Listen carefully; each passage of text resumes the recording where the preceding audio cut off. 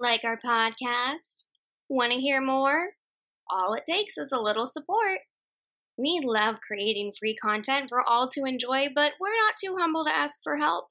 That's why we created our Ko-fi. Go to ko-fi.com/classicfaultlinespodcast to help fund this show. For every $10 we raise, we'll release a bonus episode for everyone. That means if you go donate $10 right now, you can tell all your friends that you basically bankrolled an entire podcast episode like the baller you are. Plus, once we reach $100, we will release special Classic Fault Lines merch. If you want to represent your new favorite podcast in style, throw these sisters a bone, would ya? Again, just go to ko-fi.com/classicfaultlinespodcast. That's ko-fi.com/classicfaultlinespodcast. Have a large day. It's a classic. Whoa! Line. An earthquake of magnitude 3 has 100 times the ground motion of an earthquake of magnitude 1. You must allow me to tell you how ardently I admire and love you. Today is turning into the most curious adventure I've ever had. We're not in Kansas anymore.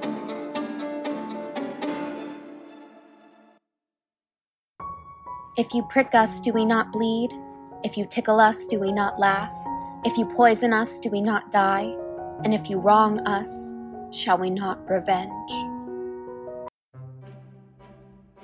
Hello! You dumb bitch. Hello, and welcome to Classic Fault Lines. I am Molly. I'm a writer, a documentarian, and I learned last night that I won honorable mention in the L. Ron Hubbard Writers of the Future contest. Wait, it's L. Ron Hubbard? Yeah, I texted you that. I missed that part somehow. Yeah, that's what? Yeah, it's the L. Ron Hubbard Writers of the Future contest. I wrote this story called The Lion's Jig about the dancing plague of 1518.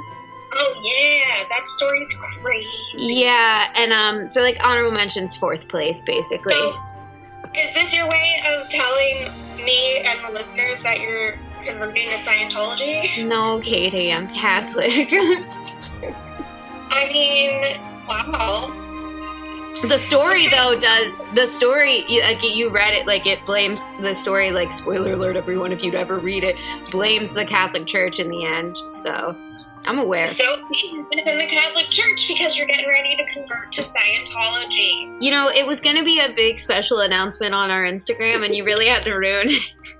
Sorry. Oh, by the way, I'm Katie. Yeah. Thanks for confirming. Yeah, well, it's just, I was waiting for you to do your fucking part of this. Well, I mean... No, go ahead. Who the fuck are you? I'm Katie. I'm Katie. I'm Katie. And I am scared. I am moving. Mm-hmm. And I have a stuffed dinosaur that I've had since I was 2 years old named Littlefoot. Yeah, I mailed it to her so she could use it in our live reading of Jurassic Park that we did a few weeks ago on my YouTube, Magical Molly. It's pretty funny. Katie played all the dinosaurs. And I'm not kidding. That is really what she did. Like, I said that to some people and they... Well, did these people know me? Like, I said it to Mom. I said, oh, Katie's playing the dinosaurs when I first was talking about, like, that was the movie we had picked for June. And Mom was like, oh, yeah, like, but what is she really doing? And I was like, she's playing the dinosaurs. And when I say that to people, I was like, yeah, my sister played the dinosaurs. People always kind of like, uh-huh. And I'm like, no, she played the dinosaurs. I played the shit out of those. Oh, no, yeah, that was the best part of that whole read. Like, honestly, if you hadn't been in that might have been boring. Like, honestly. I was actually genuinely nervous because I thought it was really funny up until I was getting ready, and then I was like, obviously you couldn't. One of my favorite things to do is to go back and look through what people were doing during my lines because, you know, I couldn't see it. And it's so fucking funny. And, like, obviously you couldn't see, all of us were trying not to laugh when you would start doing that. Like, everyone in this, like, some people started muting themselves because they were laughing so much at it. Like, when we do, makes me feel good because I didn't go back and watch it because I was nervous, but I remember just thinking, like, when I was getting nervous, well, it'll be it'll definitely be embarrassing if I don't commit. Like, I've got to go hard. In the chat, in the private chat, everyone was like, oh my God, this is so, like, we were losing it. A Classic Fault Lines is a comedy literature podcast where I explain the plot of a classic that Katie hasn't read. And it's funny, I swear. And Katie, first explain what it's really about. You're full of shit. You know what's been driving me crazy is about myself. Yeah. Other than everything. Yeah. What? How much I say during my summaries. So I'm going to try, like, okay, breaking fourth wall, taking down the curtain for a second, everybody. I'm making up the summaries. As she goes along. I think it is funny that, like, we've talked about that before, me and my friends, how, like, that does show, like, that you have done improv before, because I have... But I think too much. I'm going to try to work on I've never noticed it. I've literally never... If it was a drinking game, it would kill people. Yeah, but I've never noticed. I mean, I say like all the time, so, I mean, I don't care. I've never noticed. I'm dead serious. I've never noticed that. There's someone out there who's like, yeah, bitch. Shut the fuck up. Then at the end of the podcast, we rate on the Richter scale, which is what is used by seismologists, or as the lay people call them, earthquake doctors. The severity of an earthquake. And we rated on a scale of 0 to 10, 0 being the book aged pretty perfectly, or 10, the book aged so terribly it decimated an entire state or country, depending on how small it is. Like, yeah. what was more than the country, because an earthquake that big, if it's on the coast, causing what was that crazy? I don't know why I couldn't talk for a second. What was that crazy earthquake that happened like a few years ago? Was it like in Argentina or something? It was like huge. It was like a giant fucking hole in the. Do you know what I'm talking about? There's been a number in the last. I don't know. I remember when I was in high school, there was just like this astronomical earthquake. Cool. Wait, what? Yeah, so it was like 10 years ago. In Haiti? That one. Yeah, and Haiti's already. That one was wild. I remember seeing pictures, and it looked like it couldn't possibly be real. So yeah, if a book ages horribly, it's that earthquake. I don't think that was a 10, though. I know. I'm just saying, like, that's, you know, we're making it up. Then it's worse. Mm-hmm. Okay, so first, doesn't count for Molly. So we're doing a summer of You're not acknowledging. I didn't hear what you said. What did you say? You're like, I didn't hear it, so it must not be important. What did you say? I said incest doesn't count for Molly when she's raising it. Yep, that's true. You know. Yeah. What I love about this podcast is Katie's trying so hard not to be problematic, and I fully embrace that I am a very problematic person, and we just, like, it's one of those things where if I ever was successful enough to, like, be canceled, someone would be like, you said this in the past, and I'd be like, yeah, that was fucked up of me.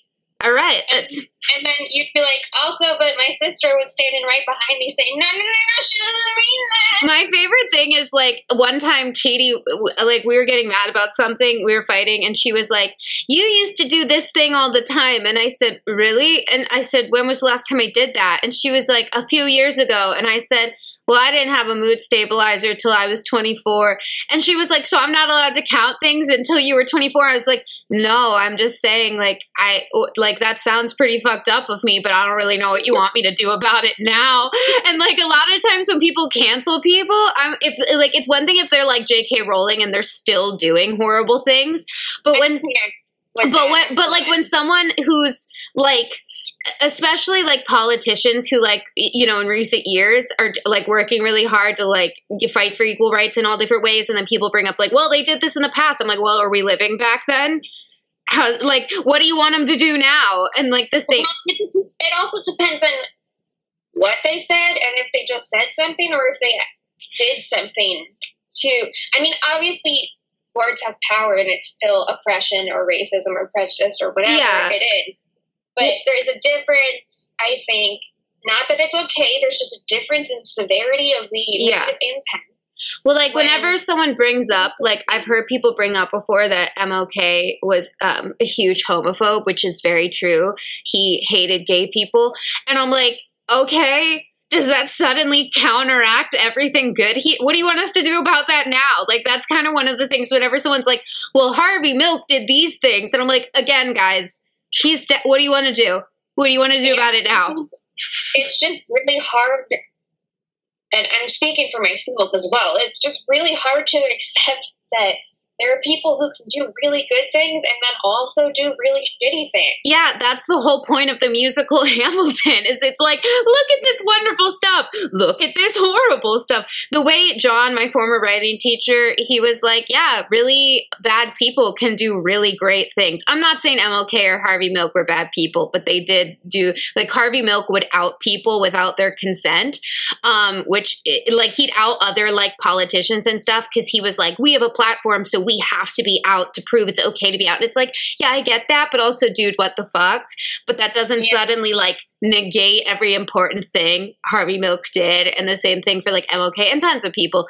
But yeah, that's the thing, is whenever someone brings up, like, especially when it's, like, minute things that weren't great that people did in the past, like a fucking tweet, like when people brought up, like, a rape joke tweet that James Gunn, who directed Guardians of the Galaxy, made, like, 10 years ago, I was like, what's he supposed to do about that now? Like, I don't understand. Like, yeah, or honestly, even, and this is coming from two queer women. Mm-hmm. Well, he's not the same as being a gay man, but still, when Kevin Hart's tweets from like a decade ago, the homophobic tweets, and then like they took him out the Oscars, and that was so stupid. I mean, I don't know Kevin Hart, but Chelsea Handler likes him, so... No, he's done a lot of good stuff, and, like, he was going to be, like, one of the, like... There's been, like, literally less than, like, 10 Black people have hosted the Oscars, and it was still going to be, like, a very historic thing that he was going to host, and... I mean, obviously that's not okay, but there's a difference between somebody saying something stupid and then stupid in that it's racist or homophobic. Or but it's like, yeah, are they still doing it now? Yeah, and also...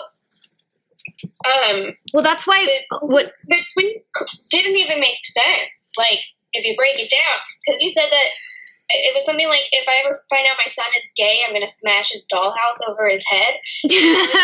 I'm sorry. That was. I'm sorry. I didn't mean to laugh, but that's really funny. Molly, oh my god! I didn't know that's what the tweet said. We're canceled. We don't actually think it's funny. Molly has she laughs when she's nervous. You don't think that's funny at all? Okay, the part that I think is maybe funny is the part I don't understand. Who gave him the dollhouse? In the first place? He went out and got it. He went out. He took initiative. The kid did. He went out. It's like you have a bucket full of problematic glitter that you walk into the room and you're like, incest and homophobia. My favorite. The thing is, though, is I act, you know this, I am an active advocate and I actively fight. Like, I donate I just want to say, and not to like brag, but like people think sometimes that like I am a fake activist because I talk about it on social media and then I say stupid shit. But like I've donated hundreds of dollars since this set of second civil rights wave has started to different bail funds and the Freedom Fund, which is all for queer people. I run a literary zine and I give a proceeds of our merchandise sales to the GoFundMe to help homeless Black trans women. I have organized multiple rallies and gone to numerous protests. I organized the biggest rally in our city's history for immigration rights immediately after the election. Like, I've raised money for Planned Parenthood. I just want to say that because some listeners, I don't want people to think I'm a fake activist. I'm very real. I'm like a comedian. I say stupid shit, but I actually do a lot for the communities. I just always like have the compulsion to just come behind you with a verbal dustpan and frantically anxious. That's the point of the podcast. Okay, well then I was just doing my job then. What was I going to say just now? I had something. Oh, I was thinking about that tweet the other day when I was re-listening to one of our episodes and I was listening to the Dorian Gray episode, which I think is one of our funniest. And I was thinking about that tweet you sent me that was like, did you have a good childhood or are you funny? That's so true. Whenever, like, one time Austin was like, do you ever wish you could go back to your childhood? And I said, I have never once in my life wished that. No. I was like, I have nightmares that I'm in high school. Like, what? Like, I said the other day, last night, Kat was saying, they were like, Kat from our Carmilla episode, they were like, yeah, middle school was the highlight of my life. And I went, I'm still waiting for the highlight of my life. Because it hasn't happened yet. I'm the best be waiting for the highlight. If the highlight already happened... Oh my God, this is depressing if the highlight happened. I want a refund.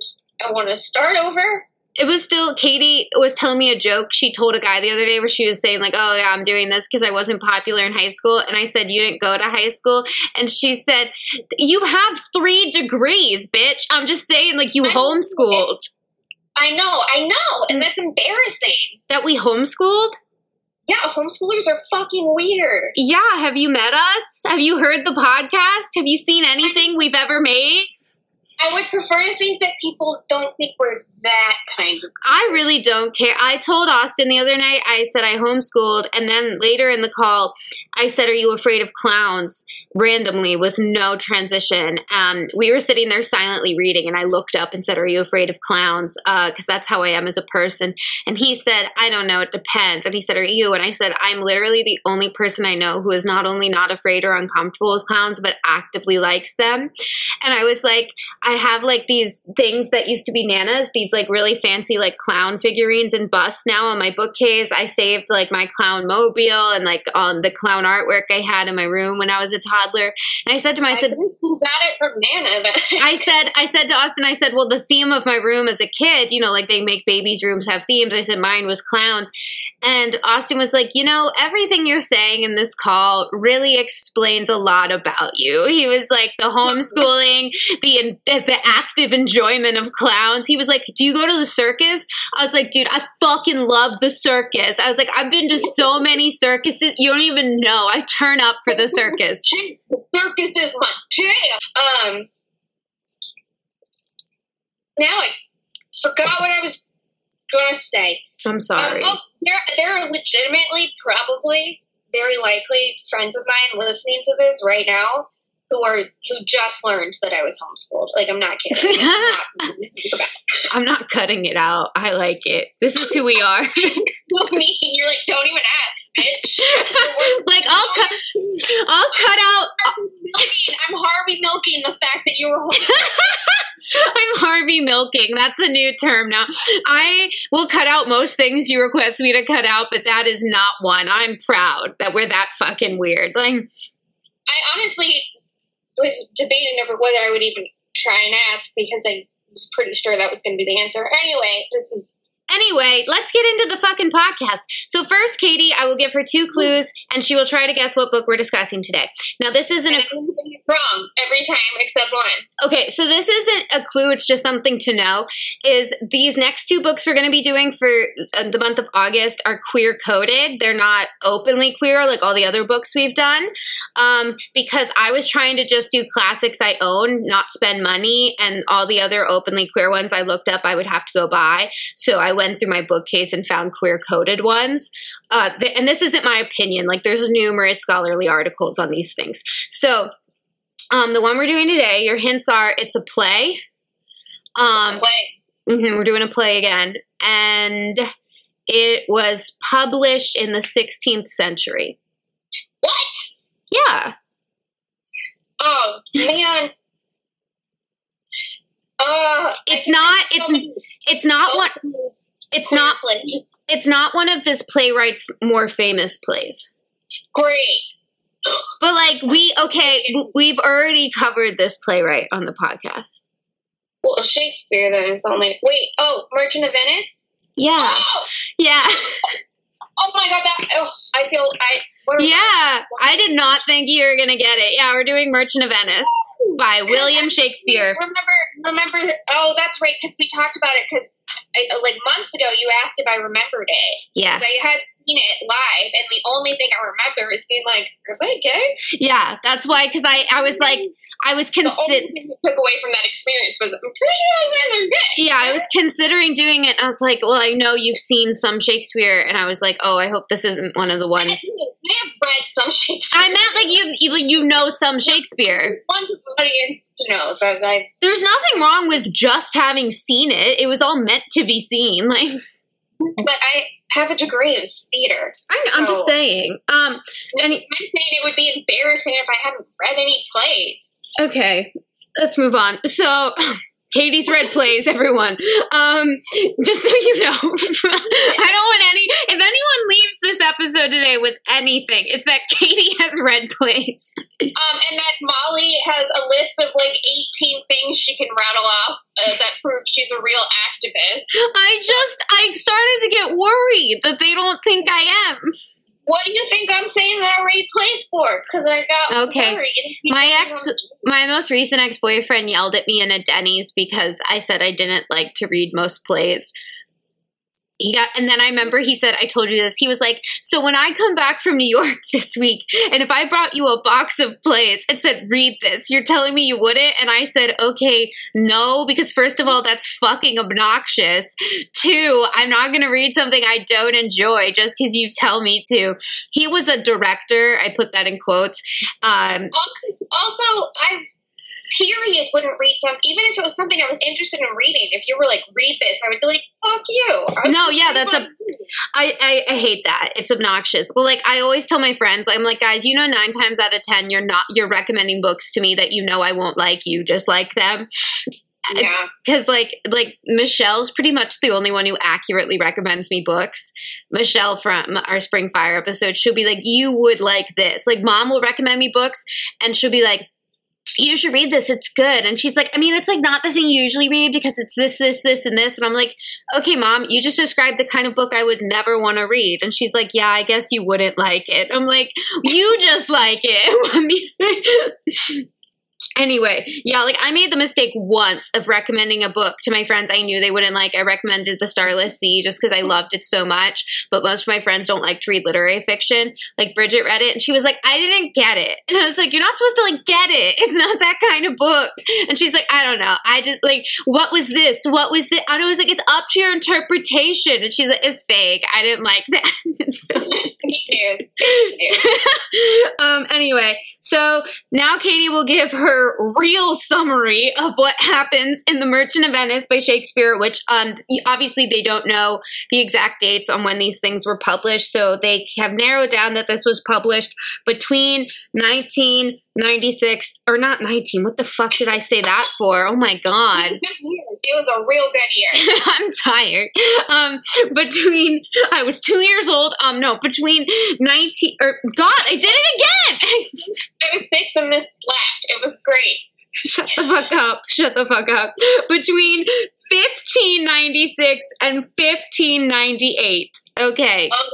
That's a very different year. It really is. It was a very different political climate, believe it or not. Maybe it wasn't, though, actually. Like Elizabeth was on the throne. Who knows? Okay, go ahead. Tell me what happens in it. Okay, so The Merchant of Venice starts with Vinny. Vinny... Sorry. You're so rude. You rude bitch. Okay. Vinny lives in Venice, in, the city of Venice. Yes. But not the Venice in California, the real Venice. Because the Venice in California didn't even exist. Where's the real Venice? Italy. Yes. Okay, thank God. Your face, the fear. You didn't know where that was. I'm sweating. Because it's one where, I knew that, but then I got really scared. You're like, I didn't realize geography was going to play such a big role in this podcast when we set out to make it. Okay, so Vinny lives in Venice with his father, and his father owns a shop where he it's a pawn shop, like an old timey, 1500s. Yeah, obviously it's old timey. It's the 16th fucking century. Well, you know what I mean. It was old. It wasn't called a pawn shop. He was just called just a merchant above it. But you know, the merchant of Venice, perhaps. Well, it doesn't say the merchant of Venice. Because I'm just saying he was a merchant of Venice. Yeah. Okay, Thanks for catching on. Why don't you fuck off? How about that? You know what? I quit. I quit. You know what? No, you're fired. I created the podcast. You're fired. It was my idea to do a podcast. Anyway, Vinny lives in Venice with his father, who is a merchant, and it just says merchant. It's not like his store has a name or anything, and this isn't Etsy. It's just a store in Venice. This was the original Etsy. Etsy was inspired by this play. Yeah, that's true, because he sold vintage and handmade items, so it was a lot like Etsy. It was exactly like Etsy. Hardcore hand-painted tops. Great. So, his dad, everyone just calls his dad Merchant, or Merch for short, so we got Vinny and Merch. Mm-hmm. Vinny's mom died giving birth to him, so... Wow, this got dark so quick. It was not uncommon in the 15th century. This play is a comedy. You know that, right? I don't know what you're talking about. So you're like, no, it's not. This is one of the tragedies. Shut the fuck up. You're like, this is up there with Macbeth. I don't know what you're going on about. Like, things happening in my head and it's too late. You're like, this and Hamlet are compared so often. You're like, you already strapped in for this ride. You can't change your mind now. It's too late. Oh my God. Go ahead. So Vinny and Merch. Oh, sorry, my upstairs neighbors are... There's a really weird noise coming from upstairs, and it's distracting me. It's probably a demon. Honestly, it sounds like a rocking chair, and that's not chill. It's a ghost sitting in the rocking chair, like Annabelle in The Conjuring. You know what I'm talking about? Yes. That's a great movie. I still hear it. Just ignore it. I can't hear it. Well, I know you can't hear it. It's not that loud. It's just loud enough for me to be terrified right now. Should we wrap this up then? Call it a day? The ghosts are out. We gotta go. And that's it. And thanks for listening. Actually, this is the last episode of Classic Fault Lines. We have been killed by the ghosts. Yeah, see, Dragon's freaking out too. He's gone to hide. Jesus Christ. Dragon is her dog. Haven't I talked about him like 100 times? I'm just clarifying for everyone at home, for the folks. At Dragon the Toothless on Instagram. I'm gonna punch you in the face. Hey, you brought it up. I what? You brought him up, or you named him. Oh, okay. I mean, you said his name. You didn't name him. I was like, I had nothing to do with the naming of that dog. Okay, go ahead. So Vinny's mom died giving birth to him, and Vinny is very close with his dad, but he's starting to feel kind of stifled because his dad doesn't have a lot of friends, so it's kind of one of those like unhealthy, codependent, covert trauma relationships where his dad has leaned on him a little too much because his dad has failed to form social connections outside of his son. Jesus. And so it's like, oh my God. Bringing psychology up in this bitch. This is crazy. You're going to learn something today. Freud loved this play. Like, yeah. No, Freud loved Oedipus. Oh, yeah, we definitely can't ever cover Oedipus because that I remember vividly. Yeah. And we also can't cover Lolita because Katie said no. There's no way I could do a summary of Lolita because it would just be me screaming for 5 minutes. It'd be like, okay, Katie, tell me what happens to Lolita. And Katie'd be like, okay. Yeah, I'm not kidding. That's all the only sound I would do. Katie would be like, we're covering a horror novel today. Lolita. I mean, basically. So, Vinny is starting to feel a little bit stifled by his dad, Merch, and his dad has raised him to help him work in the shop, the merchant shop. Mm-hmm. And we taught him how to hand paint toms. It's been really fun. And the most fun, though, Vinny ever had was making a kite with his dad. He hand painted a kite Okay. with a beautiful scenery on it. Okay. And he approaches his dad. The play opens with him approaching his dad. His dad's sitting behind the counter, counting the money. They've just closed up the shop. And Vinny approaches his dad and tells his father that he doesn't want to work as a merchant. He doesn't want to be his successor. He doesn't want to work in the store anymore. He loves him very much, but he's not a carbon copy of him. He wants to live his own life. Mm-hmm. It's like, that's your dream, Dad, not mine. Yeah, basically, you don't even know me. He wants to go open a kite shop. And he's asking his father to give him a loan to start the kite shop. His dad is heartbroken and not very good at hiding it. So Murch starts weeping, and then he gets kind of defensive and angry, and he's like, Dad, I've worked here with you. I've been your best friend. Just let me have this. It's my life. And then because Vinny's emotions now are raised, Murch starts getting upset too. And so they're fighting. And Murch is like, fuck you. Not anymore. And I hate you. I disown you. I'm just going to close the store and die alone. And Vinny is like, good. I bet you will. Because you can't make friends. So he leaves and goes to the opposite side of Venice. So he's on the other side of town. And he opens, it starts off as a stand. You know how, like, Yeah. If you go to Central Park, they have those stands where they sell, like, balloons or whatever. Mm-hmm. So he's got, like, a kite stand, and they all have beautiful hand-painted scenery on it. And he's actually doing pretty well for himself. He's pretty successful. And then he had to do a stand instead of a shop, by the way, because his dad didn't give him the loan, so that's all he could afford to do. Yeah. And he, sleeps next to it at night because he can't afford an apartment, but he's just really happy making these kites and selling them and then watching little kids fly his beautiful kites up in the sky. And he gets word that Murch actually has died alone, just like he said he would.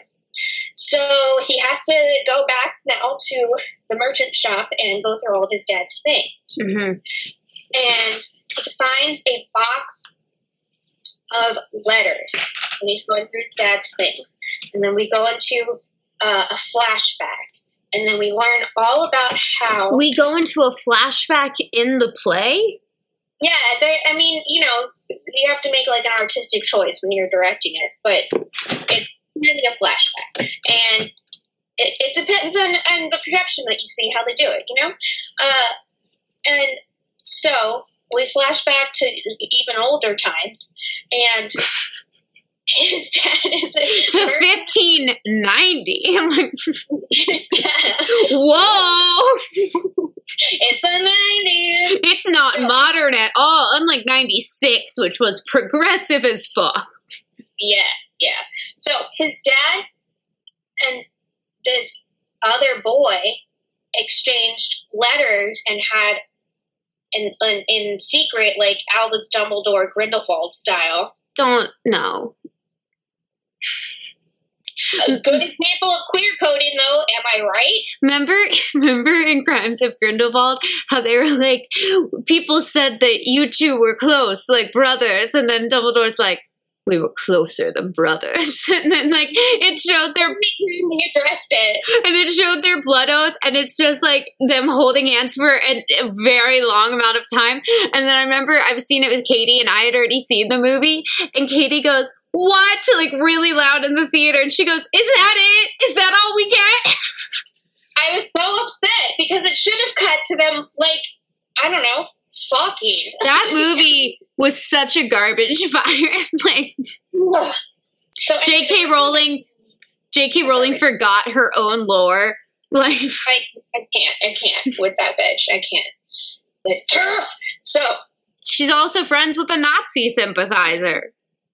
Oh yeah, I forgot about that. It's just, it's like, it's gonna come out that she's actually the Antichrist and has come to destroy us all. I mean, it would make sense given what's happening this year, that the Antichrist is here. I wouldn't have put my money on Joanne, but I wouldn't be surprised either. And did you watch that TikTok I sent you where, like, the woman was like, people are saying I'm a TERF because I don't understand trans women and don't think anyone else should either. And then she's like, people are forgetting that I wrote a book about a boy wizard who had a teacher who was rumored to be gay. People are forgetting that. She's like, people are also forgetting that, I was poor. I was quite poor. Just like, rumored in the book itself. Rumored because she just said something later. Anyway. It's only canon in a Harry Potter musical universe. Where he's like, Professor, why do you trust Snape so much? Because I love him. And then in a Harry Potter sequel where he's like, don't you get it, you bitch? I'm gay.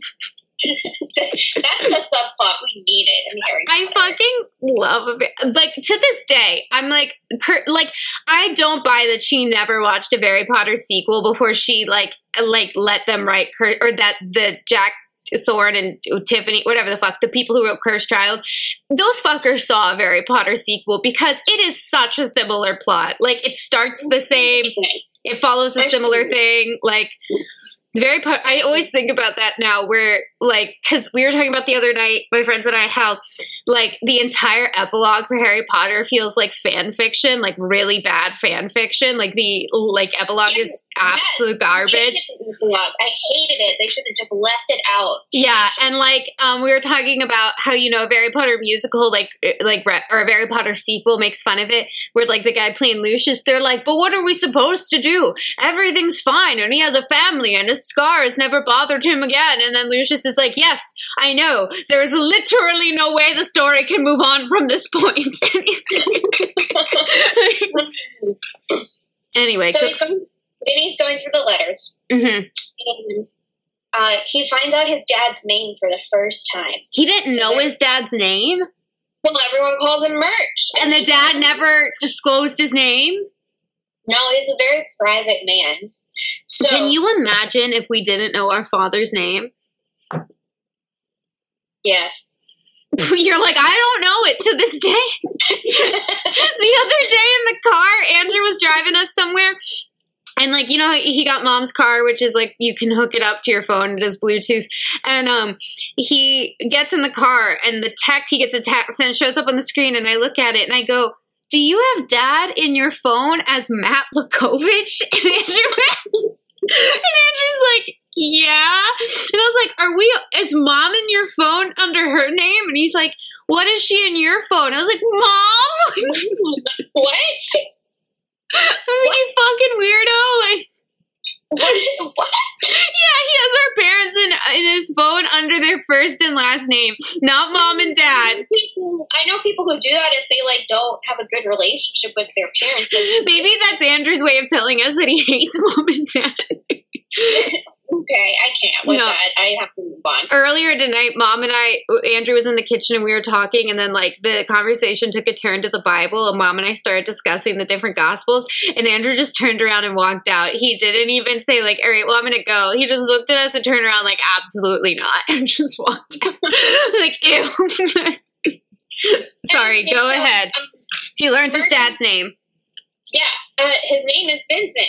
So Vinny was named after him, and he didn't even realize it. Whoa. That's a plot twist.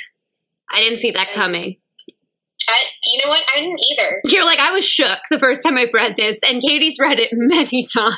And even when saying it, I was surprised hearing it come out of my mouth. Katie's read this in the original Italian, because even though Shakespeare was English, he wrote this in Italian. He was really committed. He took a year abroad. He went to Venice. So he's reading the letters, and his dad, Murch, formerly Vincent, was exchanging letters with a boy, a very good friend of his. Some might say his best friend. They were closer than brothers. His name was Talladega. And Talladega, and I don't know. Look, I thought of Talladega Nights. Just trying to get through this. Talladega and Vincent, there's definitely feelings there. It's insinuated, and it turns out that Vinny was adopted. They don't even know who his mom is. She had died during childbirth. Vincent and Talladega tried to live secretly together, and they found a baby and were like, we'll keep it. They found him? Yeah, they just found him, like, on the street. Like, you know, I found my cat. It was kind of like that. Like, just Interview with the Vampire? They just found him? And we're like, sure. Yeah. So they found him, but then their neighbor outed them for living together with a baby. And they're like, how can that baby not have a mother? What's happening? And they started to get really scared. So then, sorry, this part's really sad. So you're so full of shit. Go ahead. Talladega, or Vincent says to Talladega, we're going to have to separate and never see each other again. Wow. And, I mean, that escalated quickly. I mean, that really got out of hand fast. It jumped up a notch. It did, didn't it? And Talladega is so heartbroken at this prospect that he kills himself. Wow. And then it cuts back to Vinny in the merchant shop crying, and then we see that the sign changes to merchant and kites. And so now he does both in honor. Oh, it's Vincent Talladega's merchant and kite. So he honors both his fathers, even though it's never called that because, you know, coded. They were just like really good friends who wanted to raise a baby together. Vincent and Talladega's merchant and kite. So he's living his dream and honoring both of his dads. The end. Okay, well, it's not a tragedy at all. It's a comedy. And the queer-coded characters are two women. Really? Yes. What? Yeah, I to make sure I was remembering this correctly, because I took a Shakespeare literature class and we studied this, and I wrote a really good essay on it, but my Shakespeare teacher withheld the right to, if he didn't agree with your opinions, he would fail you. And he didn't agree with my opinion because I talked about how this was feminist queer coding, and so he gave me a D. And then told me that because I'd gotten a D, I was going to fail the class and I should drop out. So I did. He was a piece of shit, and he looked like in Independence Day, the scientist at Area 51 who the alien kills. You know who I'm talking about? Yes. He looked like that. Imagine trying to take that seriously. And he had the dumbest fucking opinions about everything. But anyway. So yeah, it's a comedy. The queer-coded characters are two women.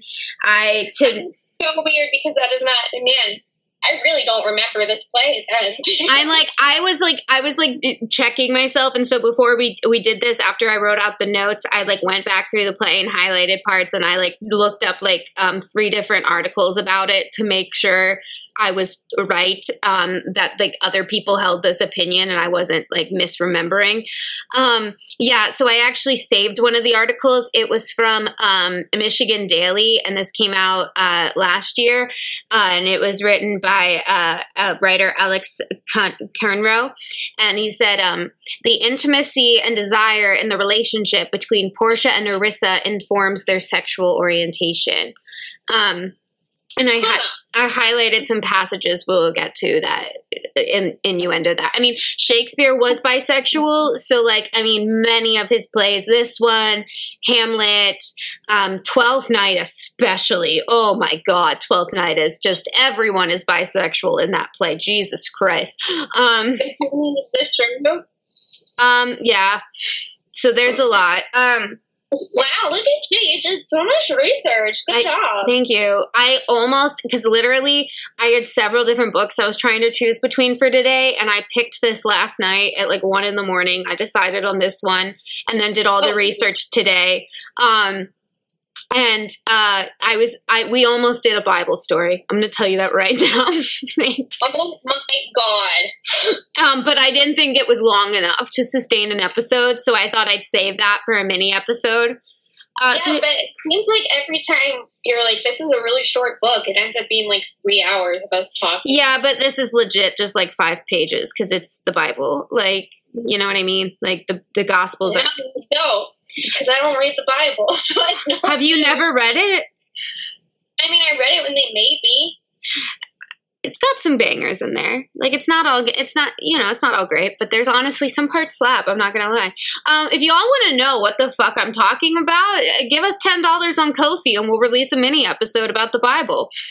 Yeah. There's multiple queer stories in the Bible, and the word homosexual wasn't in the Bible until 1946, just so everyone knows. It was originally a passage about it's wrong to be a pedophile. It never said anything about being gay, just so everyone knows. Anyway.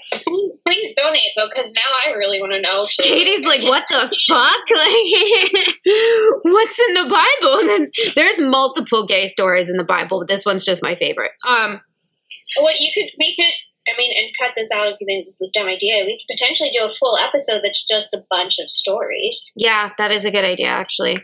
We do all the queer stuff in the Bible. Yeah. We can do that. I'd have to do multiple summaries, but that's okay. I can do short ones. We can do that next time. We're recording in 2 weeks, so. Cool. I asked Aunt Andrea the other day, our aunt who's a nun, what her favorite part of the Bible was. And she was like, I really like the Gospel of Luke because it's the best from a literary standpoint. And I said, I just like to imagine Aunt Andrea sitting there being like, well, I don't think the character development in the Gospel of Matthew was believable at all. It would have been metal as fuck if she'd been like, the crucifixion. One time I asked her if she'd read the Gnostic Gospels, and I could tell she was somewhat, like, very taken aback that I asked her that. She was like, I was like, because I read the Gospel of Mary Magdalene, and it was great. She was like, that's really interesting. Like, and you could tell she was like, it's fucking hedonism. Like, they cut that out for a reason. Like, anyway, let's fucking go. I'm just thinking of that TikTok audio where it's like, here we go, here we fucking go. Yeah, I just think of everything in TikTok audios anymore. So we start in Venice. We meet our merchant. His name is Antonio. He is worried that his ships are lost at sea. This is a big issue in lots of classic literature that predates the 1800s. Ships were just always lost at sea. If you remember in Beauty and the Beast, that was a big inciting incident. Where the fuck are these ships at? Wait, I don't understand. He's waiting on, like, merchant supplies that he needs to come in, and the ships are lost, so he might be out. Oh, I see. He owns the ships? Yeah, it's like basically like his Amazon orders are lost in the mail, but he already sold them, so he's going to owe a lot of money if they don't get in. But he also owns, like, the trucks and pays the people delivering. Yeah, he owns a lot, and he's going to be out a lot of money and a lot of work. But yeah, they could be dead is another issue. But just like Amazon, he doesn't care if the workers are dead. So it's just like a one-man corporation. He's the original Jeff Bezos. Jeff Bezos was very inspired by this play to run an evil corporation that we all use because capitalism is unavoidable. Anyway. Right. So, comedy. Oh, pull up that chart I sent you. You're gonna want to use that. I sent Katie a character chart so she could try and follow who the fuck these people were in relation to each other. I will tell you. This looks so confusing. I will tell you right now. This is going to help at all. It's like a maze that you can't get out of. I'm going to tell you right now, there's no incest in this play. Woo! we love to. You definitely said that before, and then be like, and then. Oh, you know what, Katie? Actually, I forgot about this. No, I did check this to make sure I wasn't wrong when I said that. Counted as incest because they're only related by their dad.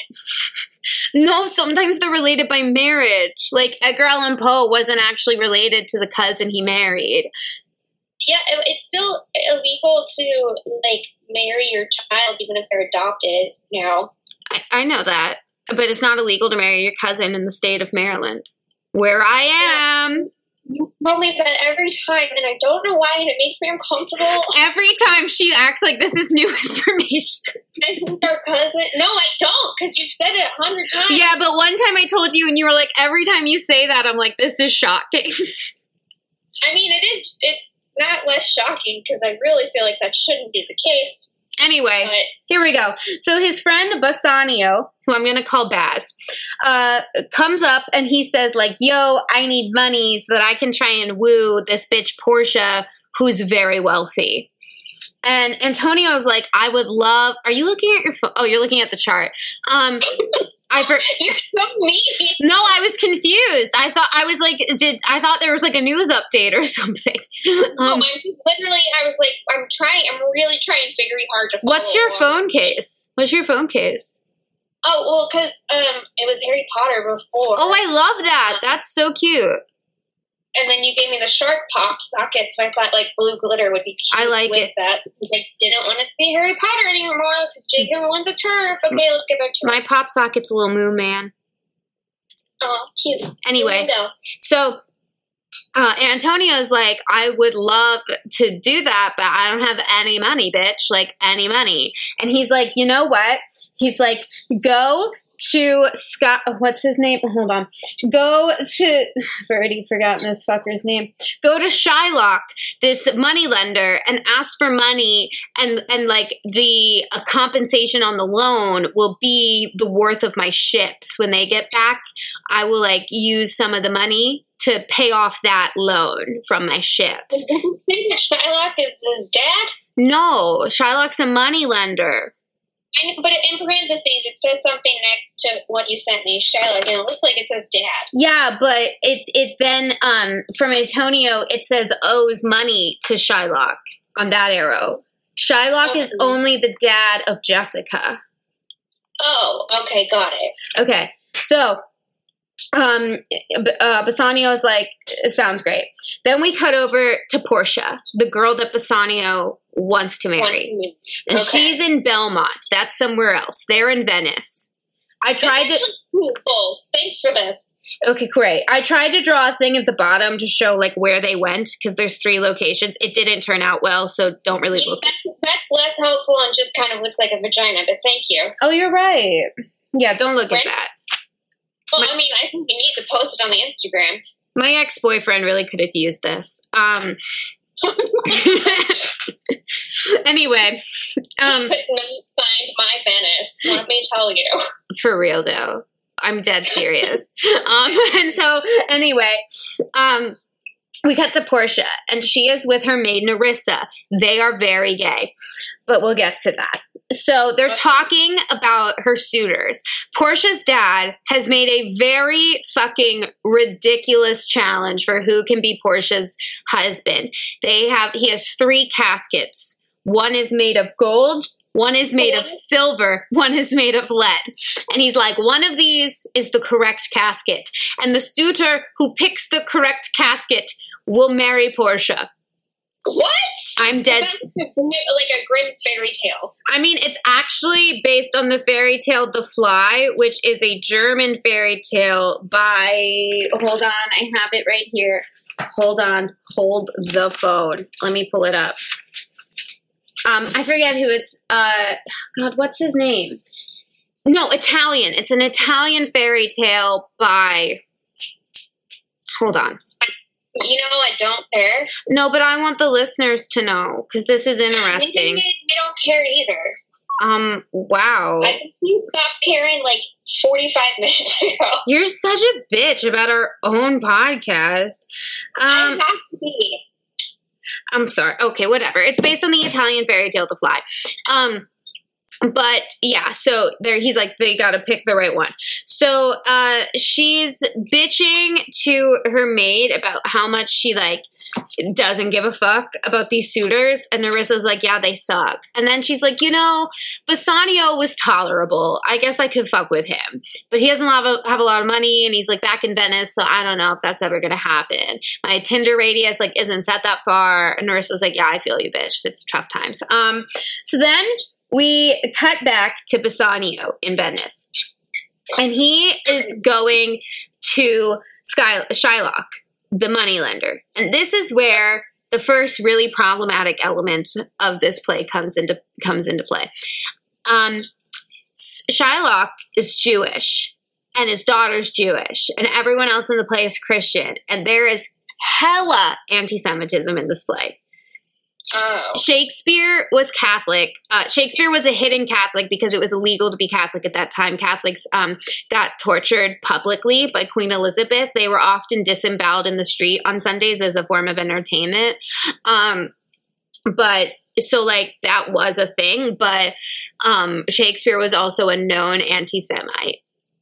I mean, I guess even just the fact that Shylock is that the only Jewish character is the moneylender. Yeah, but don't worry, other fucked up shit gets said. Don't worry. Oh, it gets worse?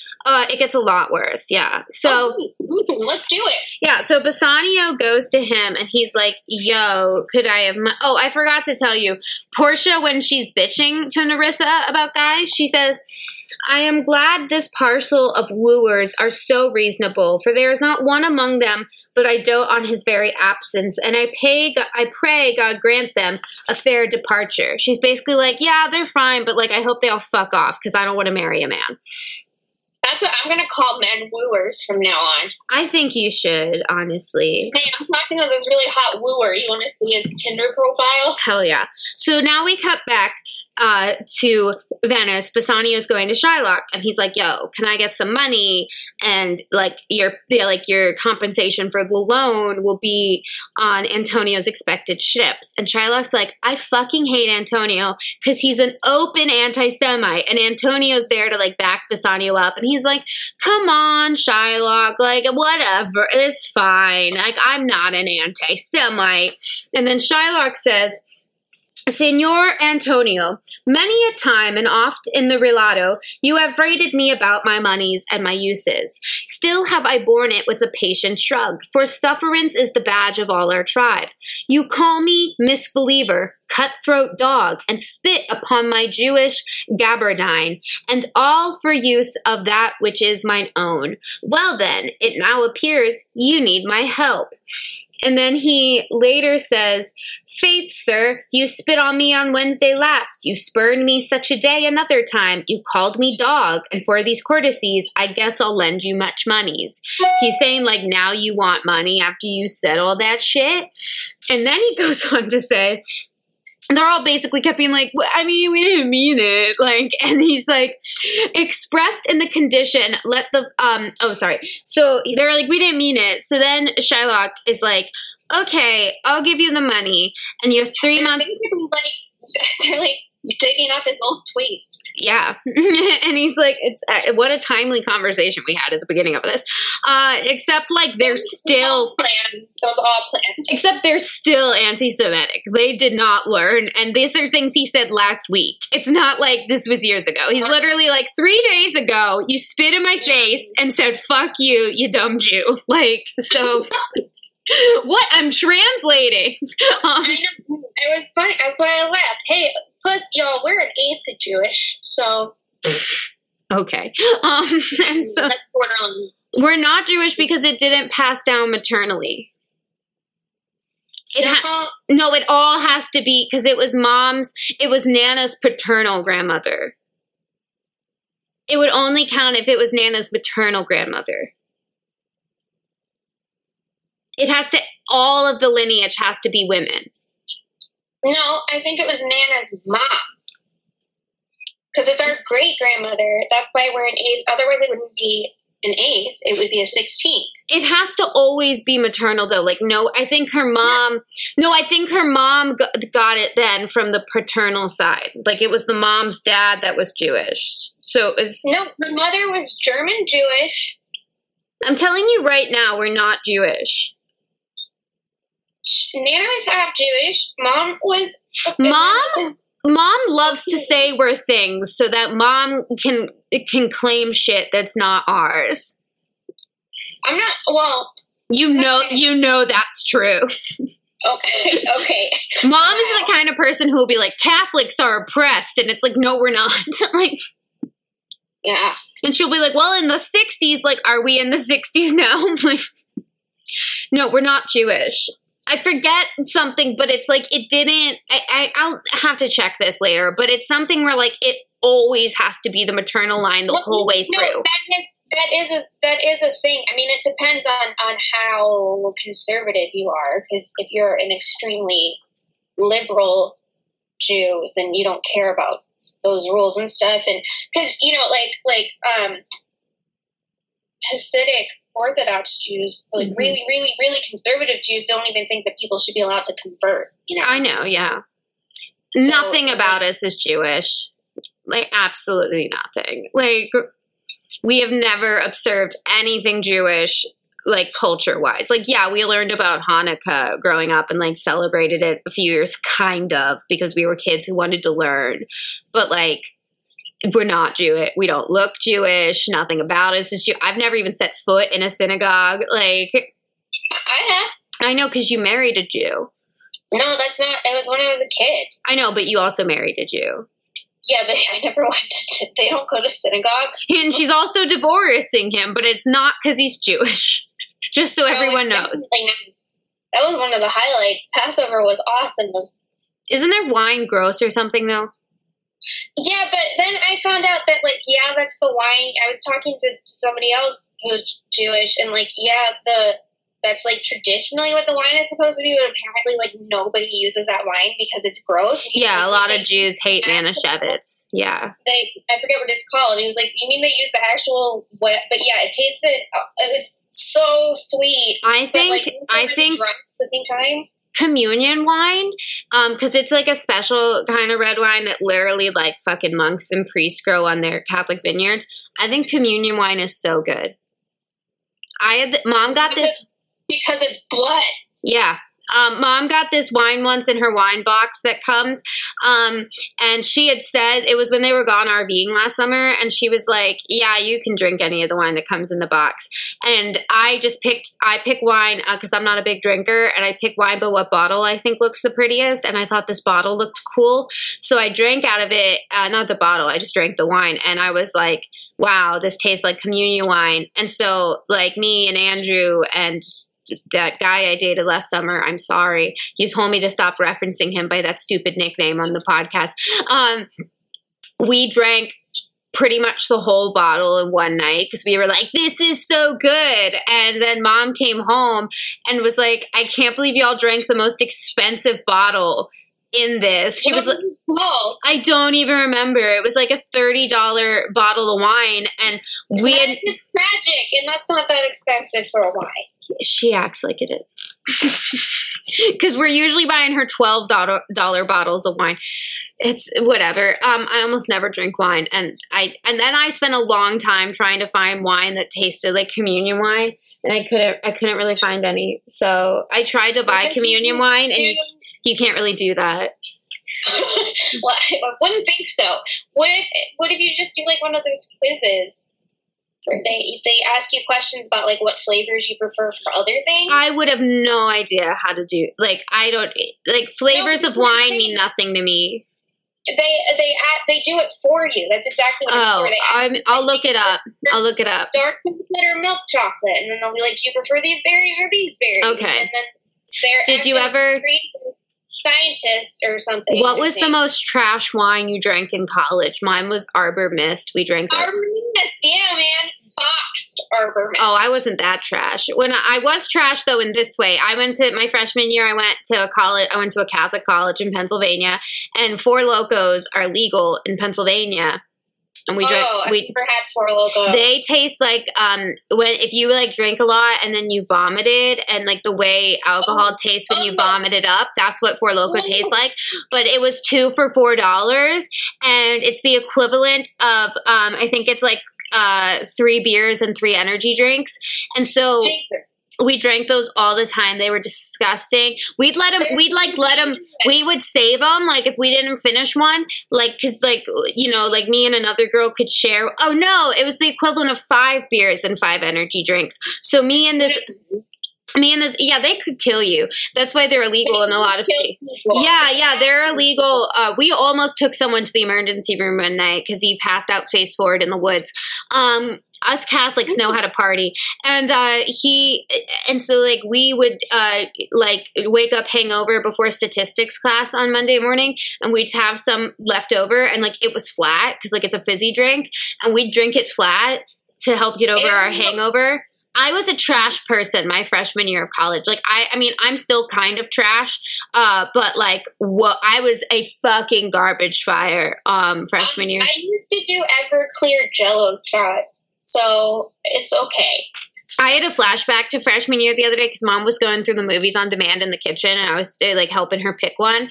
And I saw House of a Thousand Corpses come up under the horror category, and I hate that movie. And I watched it freshman year because this girl I was friends with really liked it, but we were really drunk and really high. And No. And so at one point, this certain scene happened, and I went, "I'll be right back." And it was super calm. And they were like, "You want us to pause it?" And I was like, "No, I'll just be right back." And they were like, "Okay." And I was gone for maybe like 15 minutes, and I come back in, and like we were in her basement, and someone was in the bathroom, so I went outside onto the steps, and then I came back in, and they were like, where'd you go? And I said, "Oh, I threw up a lot, and then I smoked a cigarette," because I used to be a smoker too. And they were like, "Oh, okay." And like everyone was so drunk and high that like no one even registered that. And then is like my friend. Well, we all forgot that I did that, and then the next morning we saw the throw up outside, and I was like, "That's my bad, everybody." Disgusting. What's hilarious is like that story would work with me and my friends, just me sober, because I have such a sensitive stomach. You would see House of a Thousand Corpses sober and be like, "No." I wouldn't even. We could be watching the SpongeBob movie, and I could just be like, "Yeah, I don't know, something in the wind is." I'm like sitting here, and I'm like, "Am I misremembering the SpongeBob movie? What happened?" Like you looked at David Hasselhoff's face, and we're like, "Ew." And I just throw up frequently. I remember Andrew and I, like I do hate gore, and I'm not as bothered by it as I used to be, but like, yeah, body horror is tacky to me. I think it's a cheap plot device to be scary when there's nothing else in the merits of the writing. And I watched American Mary recently, which is technically body horror, but I've never seen it done like that before. Well, you didn't look away during Midsummer either, and I did. And like, you were like, "Don't look yet." And because like and it doesn't scare me. I just hate looking at it because then it just stays in my memory, and I'm like, oh, like in Oculus when he ripped off his fingernail, I was like, "Oh, I'm out. No, thank you." I don't know. There's some things that gets me, and some that I remember Andrew and we watched the first Saw, and then he was like, he had seen it already, and nothing gross happens in that really. And then we went to watch the second Saw. And within the first scene, this guy has like a bear trap around his head, and the key is behind his eye. And that first scene happened, and Andrew and I went, "No," and we turned it off. I watched senior year of college on Halloween. My friend at the time, we watched The Collection, which is made by the same guy. Whoa! Have you seen that? That's fucking gross. I don't think I've seen any of his movies. Don't watch that. I like the Saw movies got absurd. I've seen like there was an Honest trailer for the Saw movies, and they did like a little joke like montage of how gross they got, and they blurred a lot out. But even what they did show, there was one shot of like someone lands in a pile of like used heroin needles. Yeah. What? Yeah. I didn't see that movie. Oh, that's traumatizing in my brain. Have you ever seen any of the Final Destinations? No, I saw the one movie theater for most of the Saw movies and most of the Final Destination movies. I was working at the movie theater, so I've seen enough of them to know I don't want to see them because I've walked through those movies. I've seen memories from all of them, and I did not like it. Like a few months ago, several months ago, I said to Andrew, my car really needed to be washed, and I was like, "Which car wash do you go to?" And he told me, and I said, "I get really nervous about going to the car wash." And Mom went, "Why?" And Andrew went, went, oh, because of Final Destination? And I was like, mm-hmm. And Mom was like, what the fuck are you two talking about? And I'm like, Final Destination 4, Mom. I think that's the one where they all get killed by water in some way. And there's... No! Okay, I'll stop. Anyway, back to the play. So Shylock says he'll lend the money, but instead of, and he says you have 3 months to pay it back, but instead of interest, as like kind of a joke, he says if you don't pay it back, because he thinks they will, like Shylock does believe they'll pay it back. So as a joke, he says instead of interest, if you don't pay this back, you have to give me a pound of your flesh. Ew. Yeah, the cover of this play, do you see? Whoa, that's metal. Yeah. So, he says, That's actually really dope. Let me see it again. Yeah. Whose artwork is that? These are my favorite editions. They're the Pelican Shakespeare. I don't know if it says who the art is. Hold on, wait. Stephen Orgel. I get these editions a lot because I really like how they look. Like, this is my edition for Midsummer. That is so cool. Those should be, like, framed. Yeah, they do sell art prints. I have like a t-shirt for the cover of this for the Romeo and Juliet cover, which is 2 caskets, and one of the caskets has a knife and one has poison. Wait, what was his name? Stephen what? Orgel. They're the Pelican Shakespeare, if you look that up. Orgel. I think that's who they're saying did it. Hold on, let me look. I don't know if maybe that's who it is. Oh, no, it's designed by Virginia Norrie, I think. I don't know. Look up Pelican Shakespeare. Anyway, can I get back to this? Yeah. Okay, so he says, Shylock says to them, expressed in the condition, let the forfeit be nominated for an equal pound of your fair flesh, to be cut off and taken in what part of your body pleaseth me. Oh. And Antonio said, because this means Antonio's. His whole dick. Yes. So this means he's saying, because the money is like, because even though Bassanio is getting the money, the repayment is based on the return of Antonio's ships. So the flesh will come from Antonio. So if Bassanio doesn't pay this back, then his best friend is going to lose a pound of flesh to this guy that they hate because they're anti-Semites. Okay. And Antonio says, content in faith, I'll seal to such a bond and say there is much kindness in the Jew. So, wow. Yeah, he's a dick. Yeah, like that's the quote they have on the back too. And where thou now exacts the penalty, which is a pound of this poor merchant's flesh. I think you meant the Jew one at first. And I was like, that's a weird choice. No. So then, let me look here. Okay, so then we flash to another place, and Shylock's servant, Launcelot, Okay. He really hates working for Shylock because they really just want to drive home how much Shakespeare hated Jewish people. And he wants a new boss. So this is a very pointless plot point. It's so pointless to even be in here. And he convinces Antonio to hire him. And Antonio's like, sure. And then we learned that Antonio has a friend named Lorenzo who wants to marry Shylock's daughter, Jessica. But Shylock won't allow that because obviously his daughter, Jessica, is Jewish and Lorenzo is Christian. So, who's not allowing it? What? Who's not allowing it? Shylock, because he's Jewish, his daughter's Jewish. Okay. So Antonio and Bassanio are about to head out on a ship to Belmont to meet with Portia, the girl that Bassanio wants to marry and took the loan out to be able to woo. And Antonio gives Launcelot, who is his new servant, but used to be Shylock's servant, a letter and says, we're about to leave, but give that to Lorenzo because it's a plan I have made up for him and Jessica to elope. And Launcelot's like, you got it, bitch. And that's all Launcelot is there for. It's very pointless. Like, a letter could have just shown up from a fucking messenger to Lorenzo. We didn't need this whole side thing. But it's there because Shakespeare overpopulated his plays and had no editor, so he got to do whatever he wanted. Yeah, because even in your chart here, Lancelot's just kind of like stuck on the bottom. Yeah, he serves no point. It's so stupid. So then the next day, the gang, Antonio and Bassanio and their friend Garanzio, who's also just thrown in for no real reason, they head out to Belmont to meet up with Portia. I first read it as Gizzanio. I mean, sure. Gizzanio. So then, stop. And shut up. So then, shut up. So then the next day, you know how it feels. I quit. So then the next day, you can quit your fire. The next day, Shylock is pissed because he's learned that Jessica and Lorenzo have eloped. Oh, and Jessica has converted to Christianity. So, oh wow, that's fast. So that's a big no-no. And she stole Doesn't it take classes or something? Doesn't it take a minute? I don't know. Whatever. But, well, she's planning to convert, whatever. She wants to convert. She's like, fuck Judaism. Okay.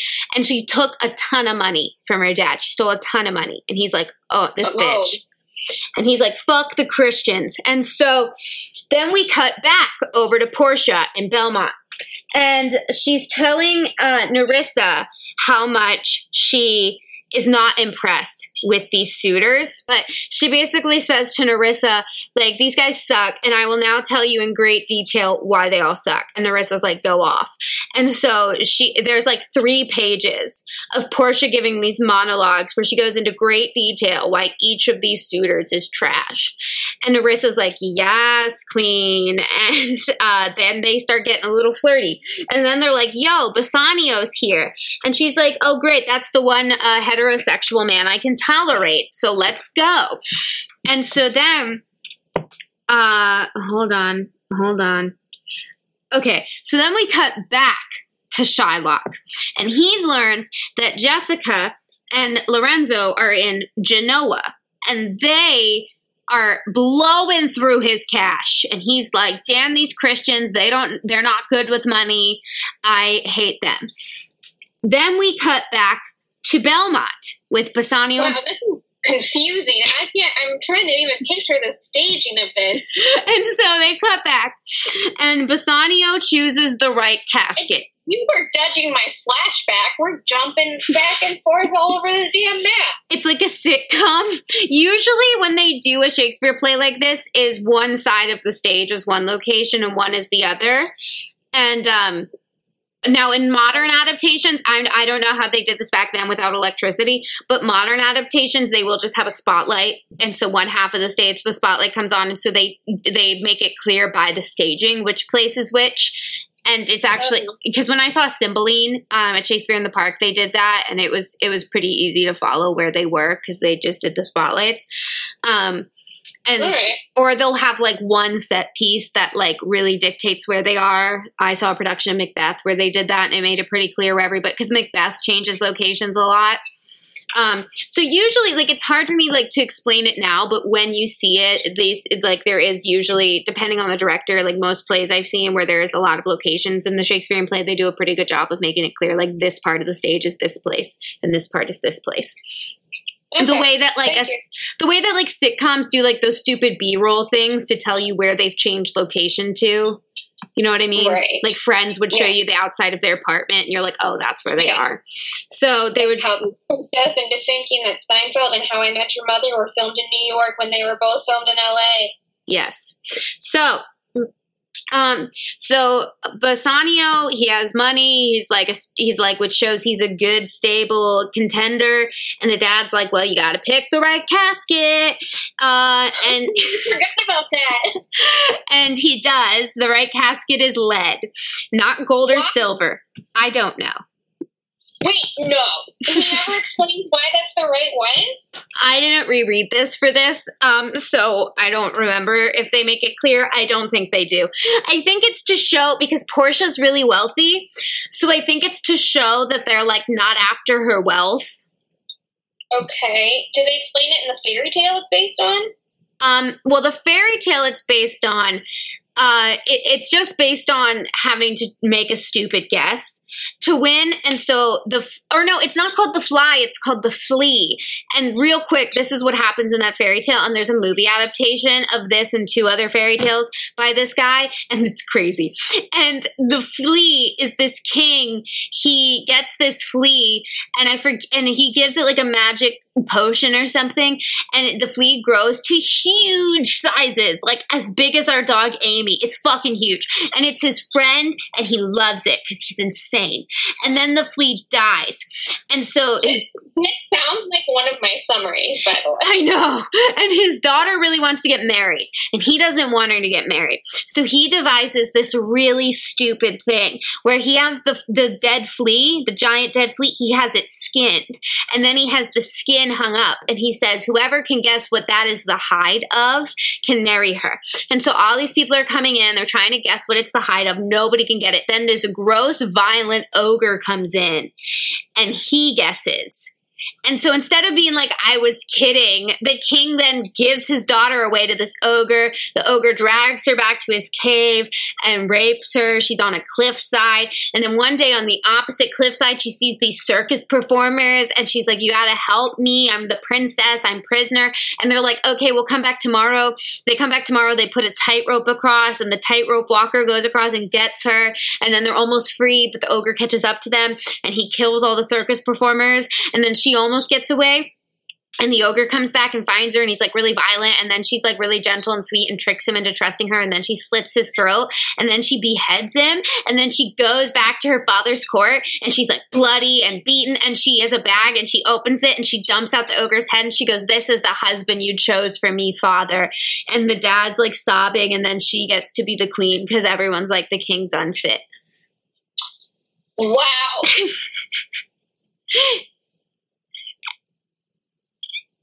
And there's this really good movie adaptation of, it's like an anthology adaptation of that and 2 other of this guy's fairy tales called Tall Tale that I think is still on Netflix, and like John C. Reilly is in it, and it's so good. Like it's crazy. The Italians turned up. They didn't come to fuck around. And so the trope of like the dad giving the suitor a stupid challenge came from that fairy tale. Okay. So anyway, back to this. This episode is sporadic as fuck. So it just gets worse every time. I mean, I'm just progressively getting more absurd with what I pick. So what number is this? What number are we on? Like 14, I think. Oh, damn. Yeah, so then Bassanio gets to marry Portia, and his friend Grisanio asks to marry the maid Nerissa. And Portia and Nerissa are like, this is a good setup. Like, we'll have friendship beards together. So then... Friendship beards. Yeah. Not friendship bracelets, friendship beards. Yep. So then we find out that Antonio's ships have indeed been lost at sea, which means he's fucked. And then Shylock finds out that Antonio arranged the entire thing for Lorenzo to elope with his daughter Jessica, so he blames him. And so the 3 months are pretty much up, and he's like, fuck it, bitch, I want my pound of flesh. Even though he originally said that as a joke, like he totally didn't mean it. He was just dicking around to be like, haha, you dumb fuck. Now he's like, you know what? No, we made a contract. Fuck you. I want a pound of flesh. We're going to court. And so... Grisanio and Antonio and Bassanio are like, we got to get back to Venice. We got to work this out. After they leave, Nerissa and Portia are like, we got a plan. We'll go too, and we'll disguise ourselves as men, and we'll be their lawyers. And they won't even know it's us because, like, they are like, oh, we want to help. And they're like, you're women. You can't help. And they're like, these idiots are going to get themselves killed. We got to go help. And they say, Portia says, come on, Nerissa. I have work in hand that you yet know not of. We'll see our husbands before they think of us. And she says, shall they see us? And Portia says, they shall, Nerissa, but in such a habit that they shall think we are accomplished with that we lack, which means, like, they'll think we're men because they think women are dumb. And she says some more stuff. And then she says, and speak between the change of man. That's such a great summary of a Shakespeare monologue again. She said some more stuff. Because he overwrote everything. This man was in dire need of an editor. So then she says, Portia continues and she says, and speak between the change of man and boy with a reed voice and turn to mincing steps into a manly stride and speak a phrase like a fine bragging youth and tell quaint lies how honorable ladies sought my love. And Nerissa says, why shall we turn to men? And Portia says, fie, what a question is that? If thou wert near a lewd interpreter. But come, I'll tell thee all my whole device when I am in my coach which stays for us at the park gate, and therefore haste away, for we must measure 20 miles today. So she's basically like, we'll team up, we'll be a baller guy couple. And when she says like, I'll tell of how many women sought my love, like that's like a nod to like Nerissa and her are in love. So they're like, let's go. And so they suit on up in their drag because literally everyone was so blinded by gender norms back then that women put on pants and a hat and everyone was like, a man. And Shakespeare did that often to comment on how stupid gender roles were. Like that was a well-known thing that he did. And so like in Twelfth Night and Cymbeline, it was a common thing. So now we cut back to Venice. Shylock and Antonio and Bassanio and Grisanio, they're in court. The Duke of Venice is the judge over this court. And the Duke's kind of like, I don't know what to do with this case because this is weird as fuck. And then the lawyers show up. The lawyers are Nerissa and Portia. And everyone thinks they're dudes because everyone's dumb as fuck. They're like, well, they're wearing pants and a hat. Must be a guy. And Portia says her name is Balthazar. That's her male name. That's almost as ridiculous as Talladega. It really is. So she comes in and is like, have mercy. This is absurd. And the judge is like, I don't know. That's not legally a good enough argument. They did legally agree to this. And Shylock is like, no, fuck it. Fuck these Christians. I'm a Jew. And Shakespeare decided Jews are evil. So I want a pound of flesh. And so everyone's kind of panicking because they're like, wow, he's going to bleed out and die. And then Portia finds this really stupid loophole. And she says, well, the contract says that Shylock was owed a pound of flesh, but not a single drop of blood. And if you take a pound of flesh, then Antonio will bleed out. And Shylock is not owed blood, and he is not owed a life. So there's no way you can take and she was like, unless you can find a way to take a pound of Antonio's flesh without also taking his blood, you are breaking the law of your own contract, and it proves you conspired to murder this merchant. And the Duke... And the Duke, it's like in Miracle on 34th Street where the Duke is kind of just like desperately looking for a legal reason to say fuck this. And then in Miracle on 34th Street, they have all the letters delivered to Kris Kringle to prove he's Santa. And he's like, oh yeah, this federal organization acknowledged that he's Santa. So okay, he is, we're done. So the Duke was just looking for any reason he could say this is absurd. And Portia comes out with this ridiculous thing. And he's like, all right, sounds good. Like, that's what we're doing. You can't have a pound of flesh. And then he's like, you conspired to kill him. And the Duke is Christian also. So he also wants any reason to punish a Jewish person. And so he says, yeah, because you conspired then to kill Antonio by wanting a pound of his flesh, you must become a Christian and you must give up all your treasures and money to Antonio and Bassanio. What? Yeah. This is so stupid. Yeah, it really is. Like, I'm sorry. No, this is dumb. It's really funny, though. All the comedies are dumb. That's the point. Is Shakespeare wrote absurdist comedy. Yeah, it's absurd. Like, I read A Midsummer Night's Dream.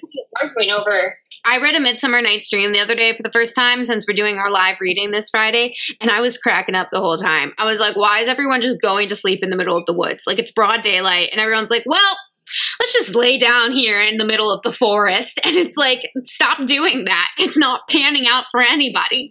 Like, yeah. People don't really learn from their mistakes in his place. No. It really shows what he thought of his friends. So Antonio says he doesn't want his half of the money. He wants it put in a trust for Lorenzo so that him and Jessica can have like money to start off their new life because Jessica spent all her dad's money turning up basically in Genoa. So then Baz and Grisanio thank the lawyers, who they do not know are their wives, Portia and Nerissa. And I forgot to say earlier, I always forget something, that Portia and Nerissa had each given their new husbands a ring of theirs, because it was common to give them like a token of your love. And they had both made them promise never give these rings away for any reason. And they were like, you got it, babe, never. And that was also like, because they're both poor, that was a way to show like, also promise you're not in this for our money.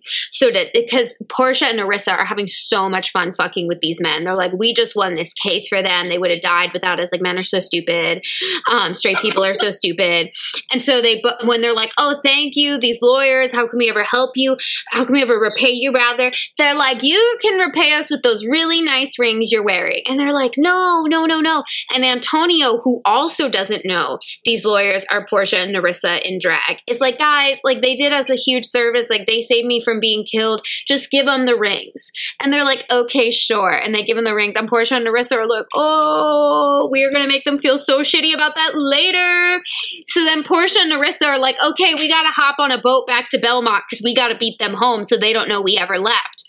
I kind of love this. Yeah. I'm here for this. No, I love this play. I think it's so funny because of Portia and Nerissa. So Portia and Nerissa, they like race, they get on a boat, they get back to Belmont. And when they get there, like Lorenzo and Jessica are there turning up, straight vibing. They're like, what up, guys? And they're like, don't tell the guys when they get back what we did. And they're like, okay, we will. It's like a fucking sitcom. It's absurd. It's hilarious. So then the husbands get back and Portia and Nerissa are like, you're not wearing our rings. What the fuck? Did you give them to other women? And they're like, no, we paid these lawyers. And then they're like, haha, psych, we were the lawyers. We told you guys you needed our help. You're welcome. You'd be dead without us. Damn. And then Antonio's ships do show up. And this could have been avoided if they'd waited like one more day. What? If they had waited to go to court one more day, none of this would have happened. Wow. And then the couples all planned to like just have a celebration about their marriages. The end. Cool. Okay. So now Katie and I will rate this on the Richter scale about how well or how poorly it aged over time. I am going to just go first from now on because since I read these ahead of time, I literally started breaking down how many points I give to each problem I think there is. All right. So I gave this 1.5 for queer baiting because obviously this couldn't be openly gay in the 16th century, but it's still, regardless, it still ages bad that was done. Yeah. I give it 3.1 for the blatant treatment of women as property. Okay. And then I give it 3.2 for anti-Semitism. So on a scale of 0 to 10, I gave The Merchant of Venice a 7.8. Like, Earthquake. I mean, I love this play. I think it's really funny, but I'm not going to pretend that it isn't blatantly offensive and blatantly I mean, like, Shakespeare was a sexist. Like, he was this weird mix of, like, he wanted to comment on gender norms and everything, but he still did see women as much lesser than men. Like, he was a brilliant progressive person who did write some very progressive female characters, but he still wasn't like a feminist of his time or anything. Like, he definitely thought like the gender norms were oppressive, but he still didn't think women were equal to men in any way. And he was a huge anti-Semite. And obviously he had to queer code his things because he couldn't be overt about it. But he could have been more overt than he was because, as I've shown in this podcast, like, other people were bold enough to come out and regardless of the time period, you know, it still ages bad, regardless of how it was okay at the time. So yeah, I love this play. It's one of my favorite Shakespeare plays. I think it's hilarious. Like, if you see it performed, it's very funny. It's still incredibly problematic. I'm not going to pretend. It's not like Hamlet, where I think it ages pretty perfectly. There's so much wrong with the merge. It is so offensive. It's like a Family Guy episode. And I love Family Guy. We all know I think Family Guy is hilarious, but whenever someone's like, oh, Family Guy is so offensive, I'm like, I'm aware. I think, one thing I will say is I think Shakespeare was well aware of how offensive he made this. I don't think he was under any guise that what he was doing was going to be seen as like politically correct by everyone, because that was a big complaint at the time, how offensive his comedies were. Oh. And so I would say if you want to read Shakespeare, but you are easily offended, don't read the comedies because most of them are just blatantly offensive. Even that's the thing is this was offensive at the time.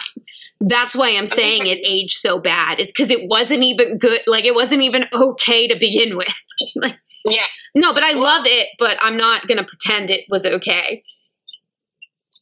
Yeah, the queer coding is bad, or queer baiting. Both. The anti-Semitism stuff really bothers me. Oh, yeah, that's not good. It's probably his most, I would say, I haven't read all of his plays yet, but out of all the ones I've read, this is the most openly anti-Semitic play. Yeah, that's not chill, and I don't feel like thinking too hard, and I need to outdo you, so I'm going to give it a 7.9. All right. We love to see it. So now, Katie, what segment are we up to? See Flamma! Hell yeah!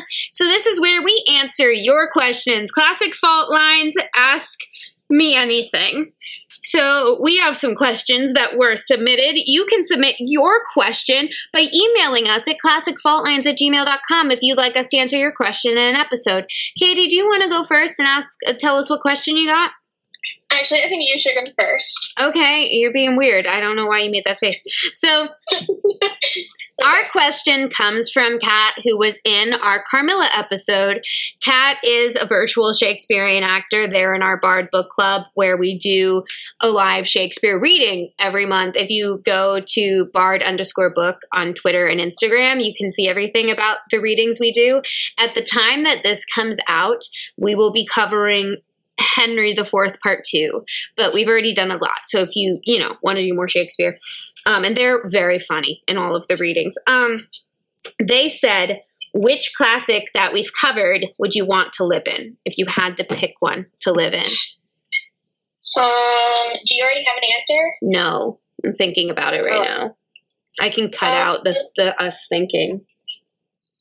Can we think while I pee? Because I really have to pee. Me too. Okay, I'm pausing. Okay, so do you want to go first with your answer? Sure. So I was thinking about it. Well, can you read the question again? Which classic would you want to live in? I'm sorry, let me say that again. Prancer shook her collar. Which classic that we've covered would you want to live in? And the way I'm seeing this is you don't have to live the main character's life. You just get to live in the world in which the classic takes place. Okay. Well, because I'm thinking it's not like we've done any high fantasy where there's a totally different world. We did one. We did Portal Fantasy. Well, yeah, but that's not the same thing. But let me finish. And I don't know that I would want to live in any of these time periods. I know, that's why this is a tough choice. So I'm just going to put that aside and not even think about this time period because it's going to be shitty wherever I go. At first I was hesitant to say Alice in Wonderland, but I'm going to go with Alice in Wonderland because, you know what? I could use a little... I think you would thrive in Wonderland. I really... No, I'm so serious. I think you would do great. I really do. I think you could have a wonderful life there. Yeah, I wouldn't go there forever, but it would be nice to be able to pop in and out when I need a break from all that. You would still thrive. Whenever you went, you would thrive. I really believe that. Okay. Thank you. It means a lot. You're so welcome. Do you want to know my answer? I do. That's all I want to know. I would live in Jane Eyre because I want to marry Mr. Rochester. Oh, okay. That's it. I considered Alice in Wonderland, but I'm so attracted to Mr. Rochester, so that just had to. Sorry, Jane, but I'm more of a catch than her. If you listen to that, I don't need a veil because I'm not ugly.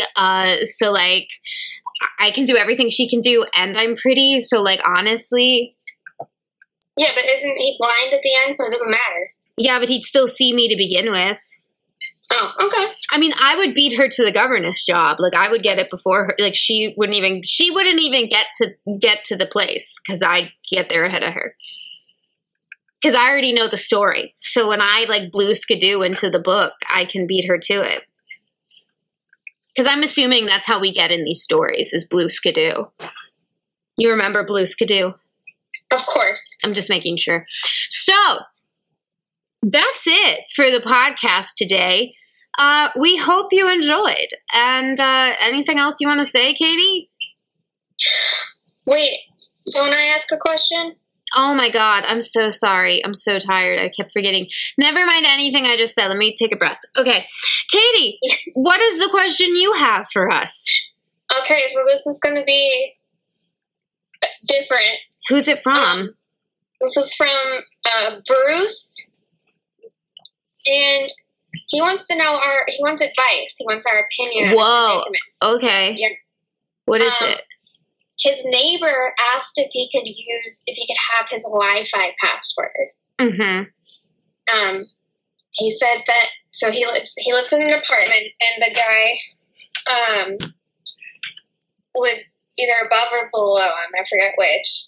And he just moved in like a month ago, and apparently he brought Bruce cookies and was like, hey, here's some cookies, I just moved in, hi neighbor, ha ha ha. And Bruce was like, oh cool, cookies, yay. And then later the guy's like, hey, could I get your Wi-Fi password just for a little bit? I've been using a hotspot. But he doesn't know the guy, and he doesn't know how long he wants to use it for. And his face, this is an important detail that he included. His Facebook profile picture is him standing by a puddle with a sword. I'm too generous and just give people things.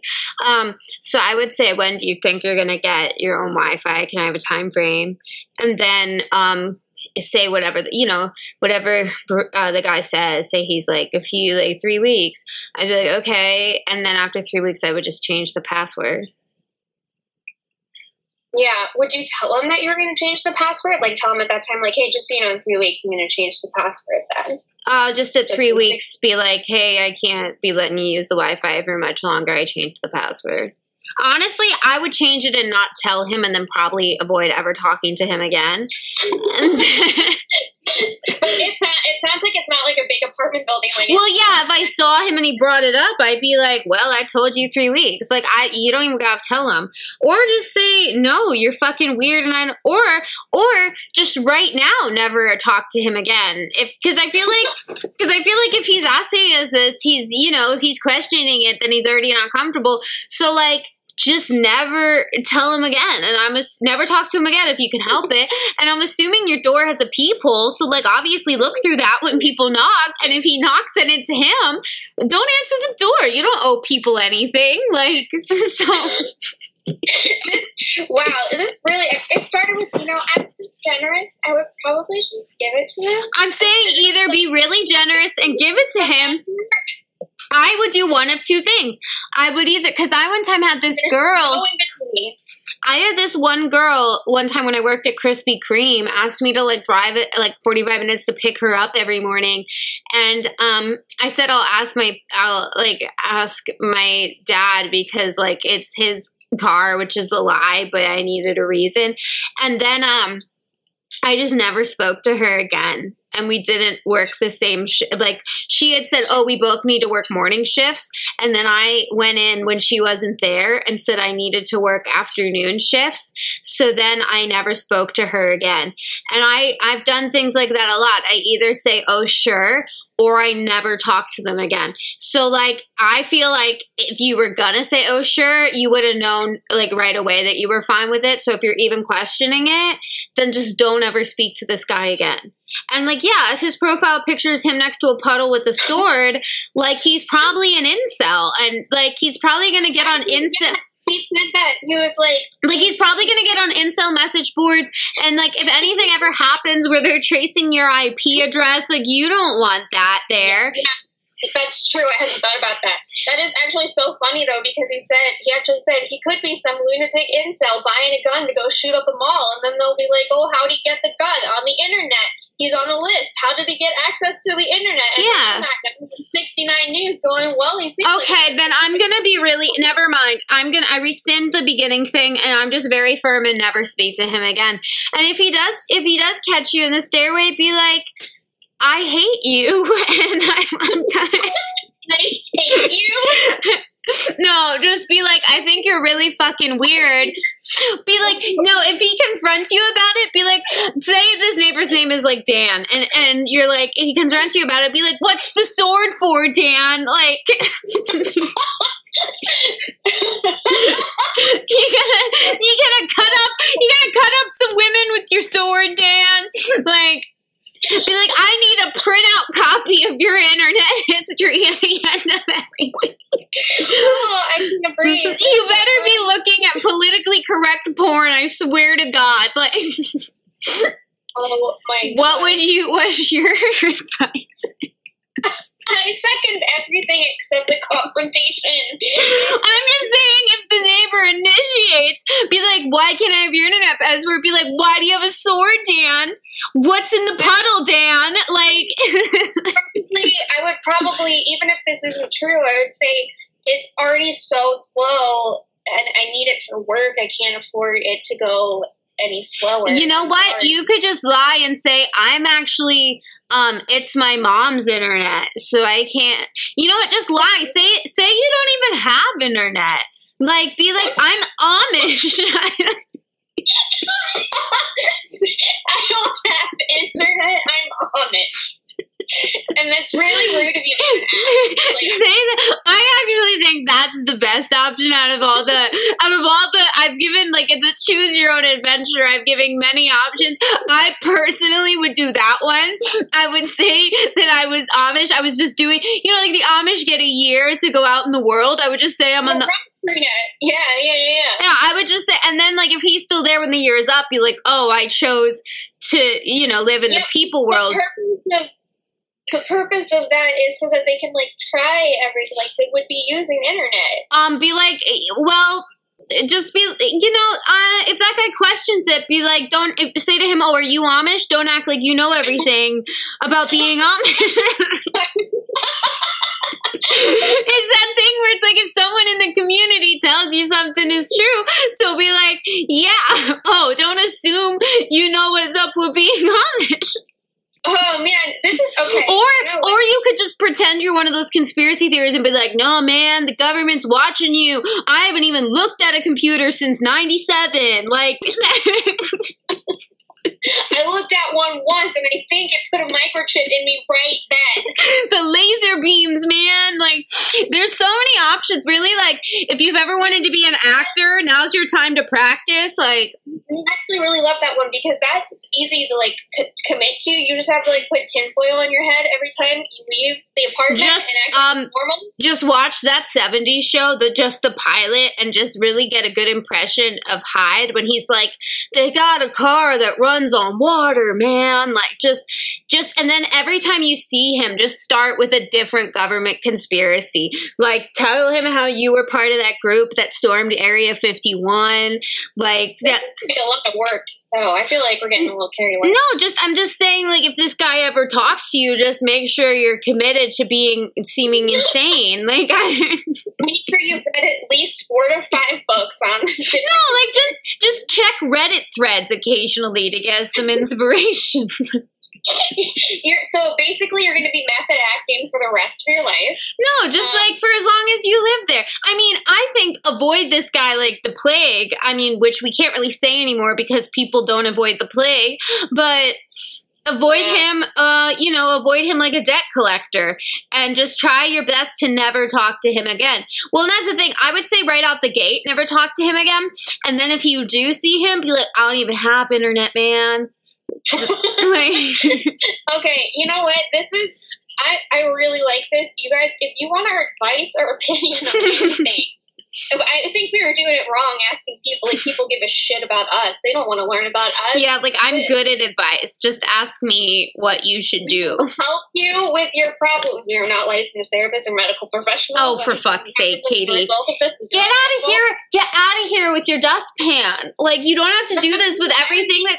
No, I was making fun of, like on what is it that we both listen to? Cults. She always has. Oh yeah, like, it's so obnoxious. She's like, we just want to say, and it's like, bitch, no one thought you were. Like, I think legally though they have. It's like somebody could sue them. It's just funny. Okay, well, don't sue us. We have nothing. So that's it for today's episode. Just stay fucking fantastic and wear your goddamn mask. And above all else, yay! I wanted us to say it at the same time. Bye. Bye. We're in the same place. Goodbye. Classic Fault Lines was created by Molly Likovich and is hosted by Molly and Katie Likovich. Edited by Molly Likovich. Produced by Katie and Molly Likovich. Logo art by @Maddie.draws, that's draws with a Z, on Instagram. Opening theme by Molly Likovich. Please take a moment to rate, review, and subscribe. It really does help us out a lot. And please follow us on Instagram @Classic Fault Lines and on Twitter @CFLPod. That's CFLPOD. You can also email us at classicfaultlines@gmail.com. You can find Molly and Katie on social media @MagicalMolly and @Katie Likovich. And if you like our show, please consider contributing to our Ko-fi at ko-fi.com/Classic Fault Lines Podcast. I'm not strange, weird, off, nor crazy. My reality is just different from yours. Lewis Carroll.